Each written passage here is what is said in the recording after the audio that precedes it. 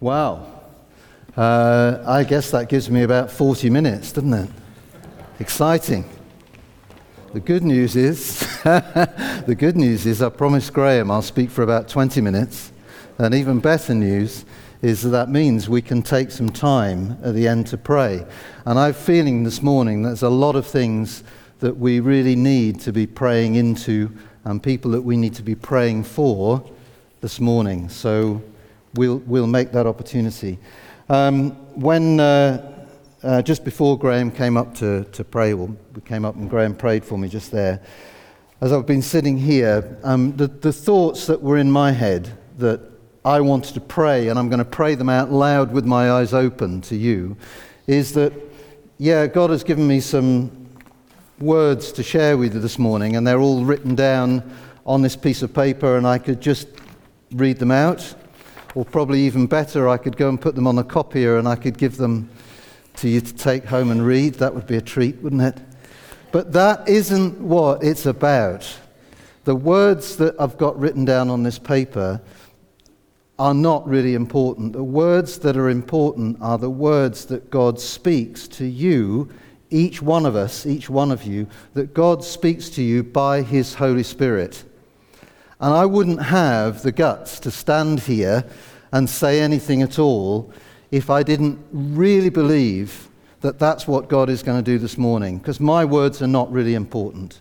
What's important is the words that God will speak to you directly by His Spirit. So my prayer is that He will open our hearts and our minds to hear what He's going to say to us this morning.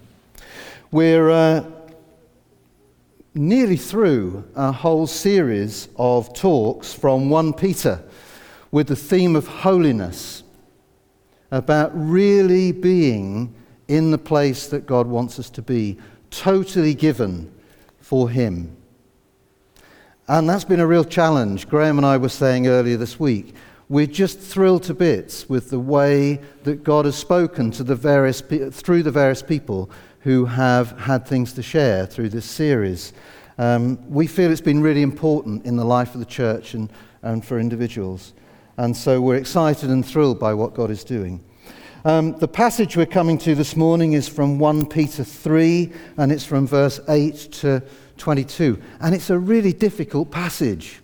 And I've really struggled with this passage as I've prepared to speak this morning.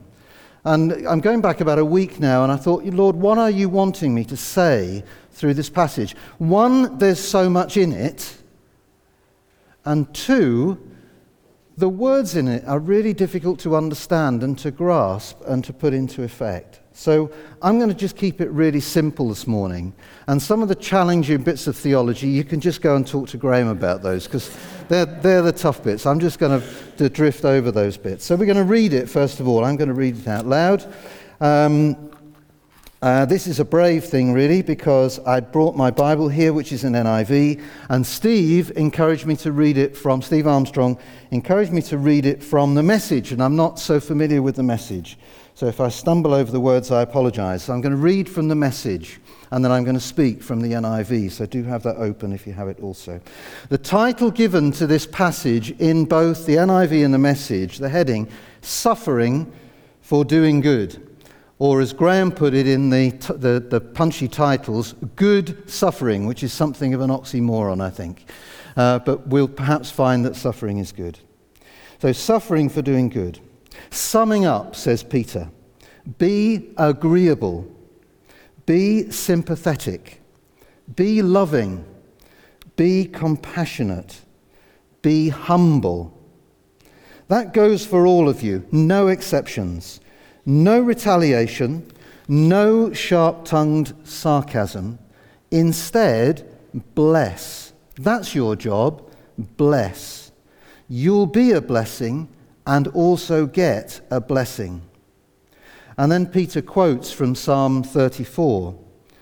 He says, whoever wants to embrace life and see the day fill up with good, here's what you do.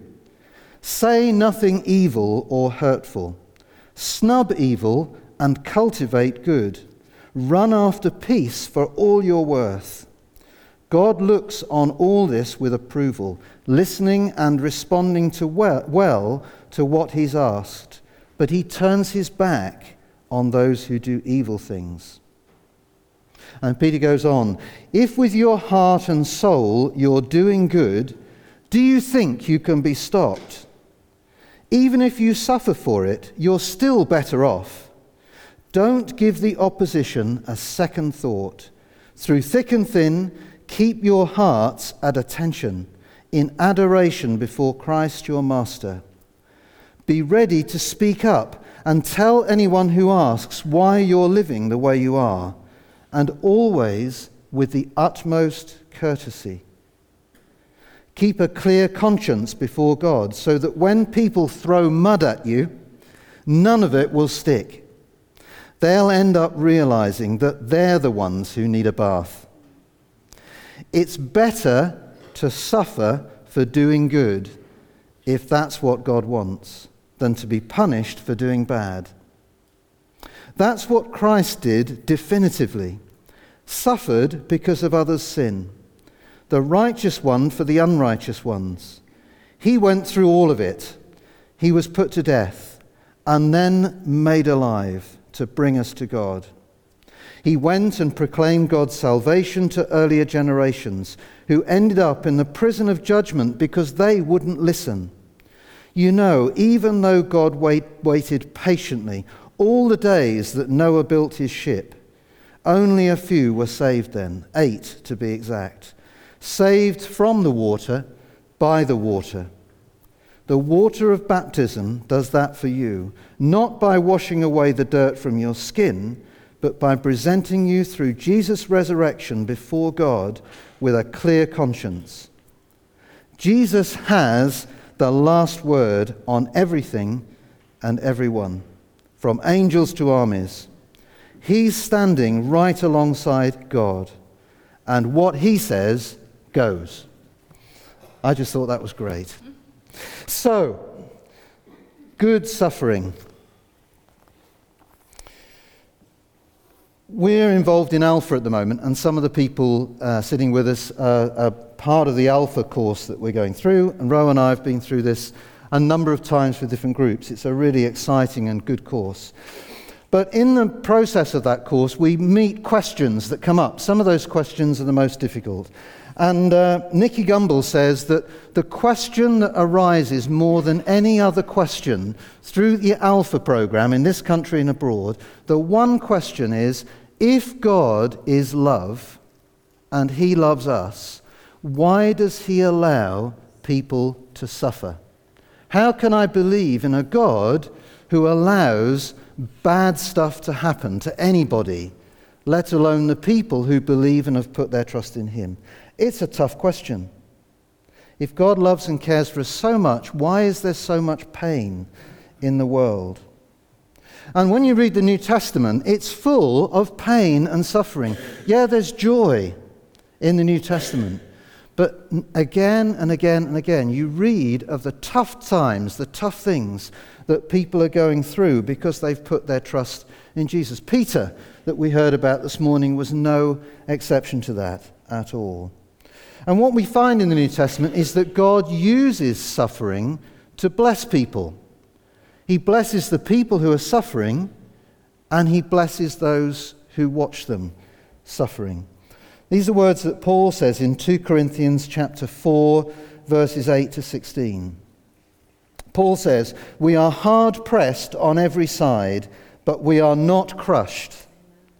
Perplexed, but not in despair. Persecuted, but not abandoned. Struck down, but not destroyed. So that the grace that is reaching more and more people may cause thanksgiving to overflow to the glory of God. And therefore, we do not lose heart." God uses suffering to bring good about. Now, please, don't think in what I'm saying this morning that I'm making light of suffering. I'm being flippant about it, or even dismissive of it. There are people in the church family here, who wake up every morning with pain. And they go through suffering every day. We've heard about Veronica this morning, who's in hospital. She's in pain. So I'm not making light of the suffering that people go through. People go through the most awful mental pain, emotional pain, and physical pain. But it's not so much the question of why that is happening that's important, it's how we respond to it when we're in pain ourselves, and sometimes when it's worse, when we see others that we love dearly who are going through pain themselves. That's really hard. Sometimes it just doesn't seem fair. It just doesn't seem fair. Rosemary's sitting here, and Rosemary was diagnosed with cancer in 2009. And when we sat with the consultant when we were given the diagnosis, I said to the consultant, what is the prognosis for Rosemary? What can we expect from here? And he said to us, very plain, very straightforward, he said, well, it's 50%. We're going to go through some treatment with Rosemary. There's 50% chance that she will come through this and she'll be well, and there's 50% chance that she won't. Can you imagine how I felt when I heard that? I'm afraid I'm one of these glass half empty people. I envy you people who are glass half full. I'm very much a glass half empty. I believed that Rosemary was going to die. I really thought she was going to die. And I felt utterly desperate about it. I can remember looking at other people who were trying to be encouraging and supportive to me, and I was thinking in here, you cannot possibly understand the anguish that I'm going through at the moment. You just don't know what it's like. The truth is, I only found comfort and release from that when I let it go to God. Rosemary didn't have that problem. She wasn't afraid. She will tell you she wasn't afraid. She trusted God right from the very beginning. I couldn't do that from the start. But I only found comfort and release when I gave it back to God. And I said, I'm going to trust you. Whatever the outcome here, I'm going to trust you. And that was really, really hard to do. But that brought me that release from the torment that I was going through at the time.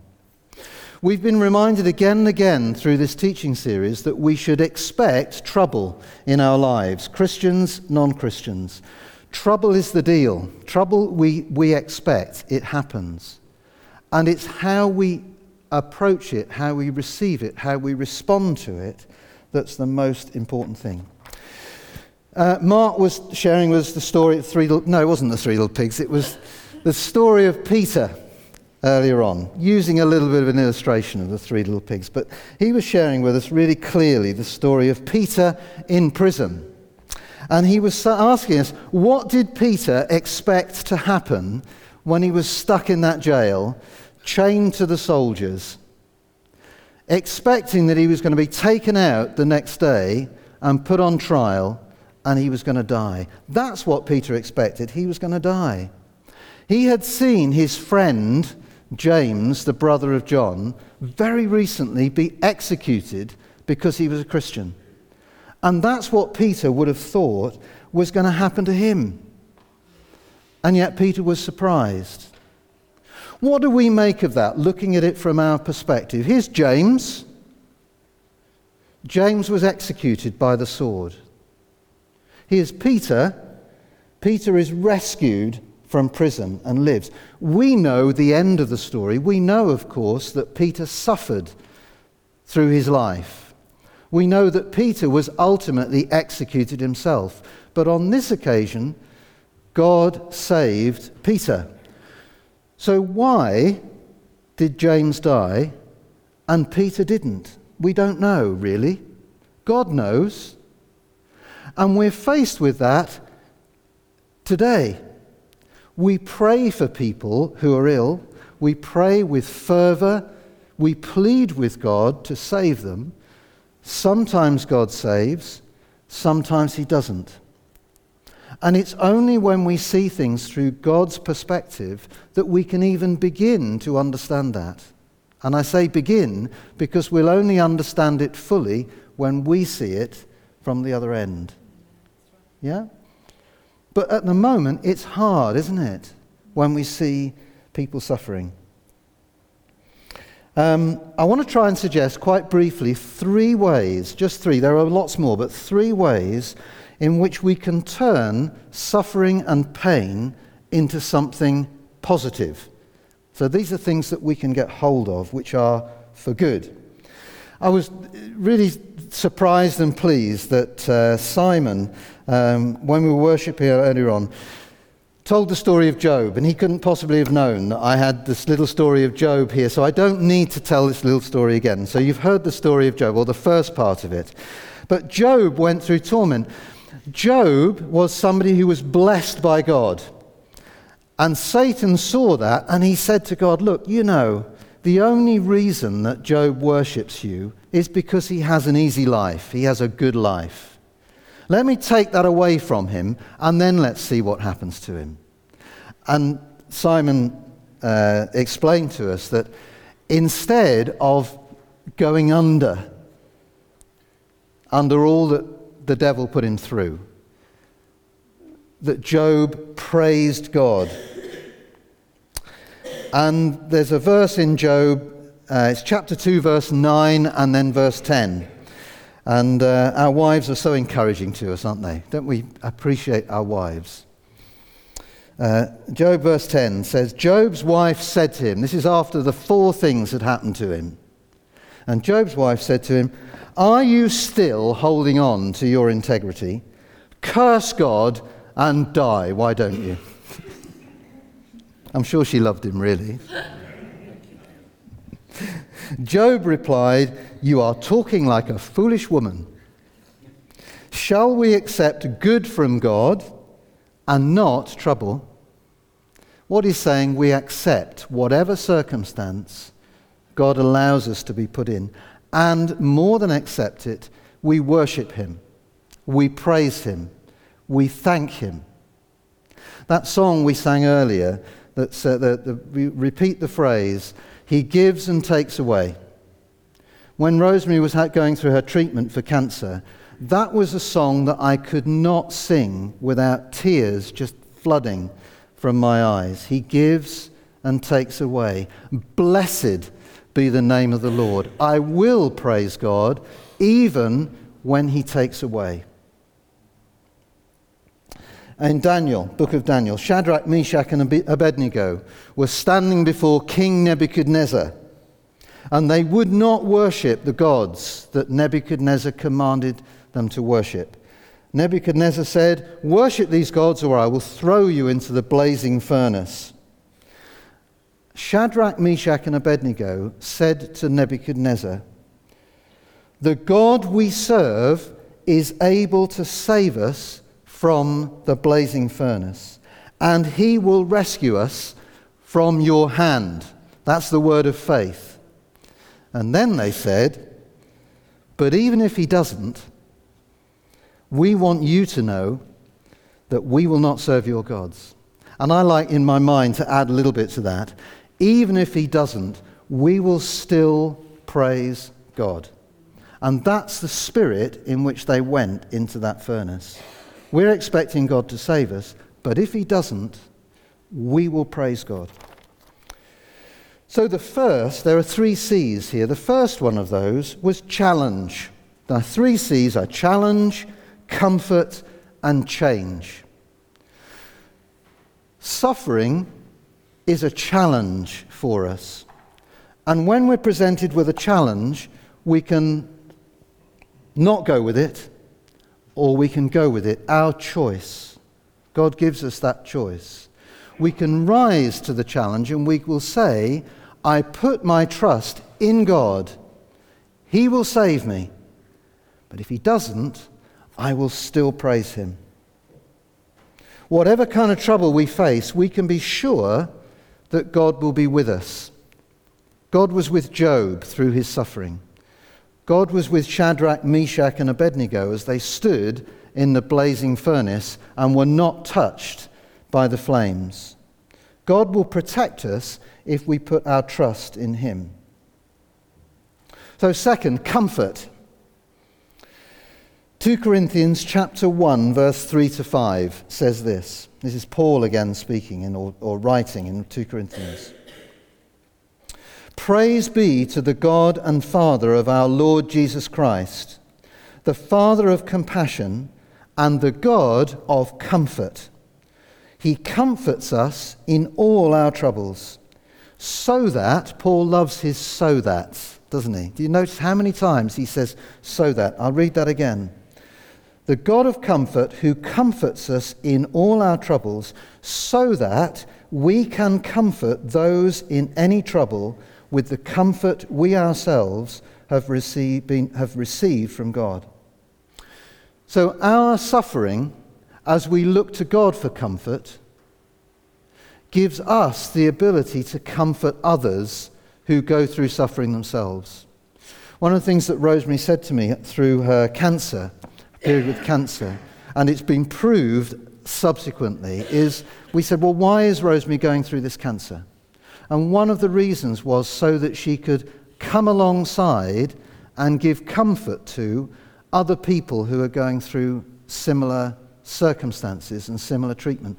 Rosemary's been there, I haven't. Rosemary can come alongside somebody who's going through radiotherapy or chemotherapy, and she can say, I've been there, I know what you're going through. God is good. God will look after you if you put your trust in him. So comfort. So suffering is a challenge. Suffering is comfort and gives us opportunity to comfort one another. The third is change. And I'm reading also, this is from 2 Corinthians, but chapter 4, verse 16 to 18. Paul says this, we do not lose heart, though outwardly we are wasting away. Inwardly, we are being renewed day by day. For our light and momentary troubles are achieving for us an eternal glory that far outweighs the trouble. So, we fix our eyes on what is not on what is seen, but on what is unseen. For what is seen is temporary, but what is not seen is eternal. One of my favourite windsurfing film videos, I love to watch people who can windsurf properly, who can do all the loops and things like this, and you watch them crash, and you think, ooh, when you see them do it. And there's a little clip in there where the guy, one of the windsurfers, is asked, how do you cope with the pain? And he says, pain is only temporary. He's American. Pain is only temporary.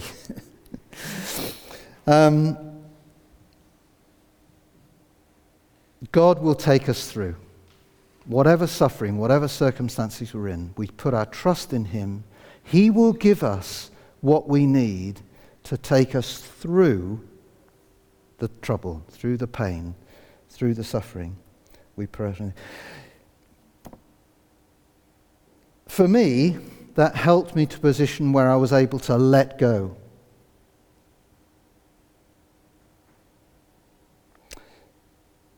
I think sometimes God calls us to let go. I'm sort of feeling the tears in my eyes when I'm saying that, but sometimes God says, let go. And sometimes we have to let go of somebody we love. And we should see that, through the sadness and through the difficulty, as something that God will use for blessing.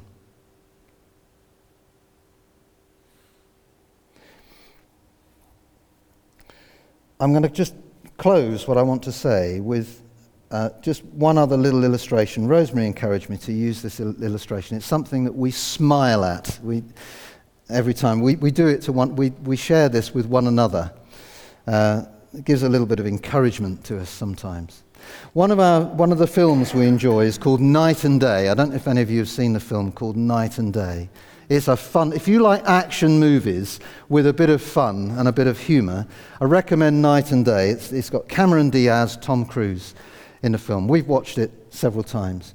But in the story, Cameron Diaz plays a character, and she has a chance encounter with the character played by Tom Cruise in the departure lounge of an airport.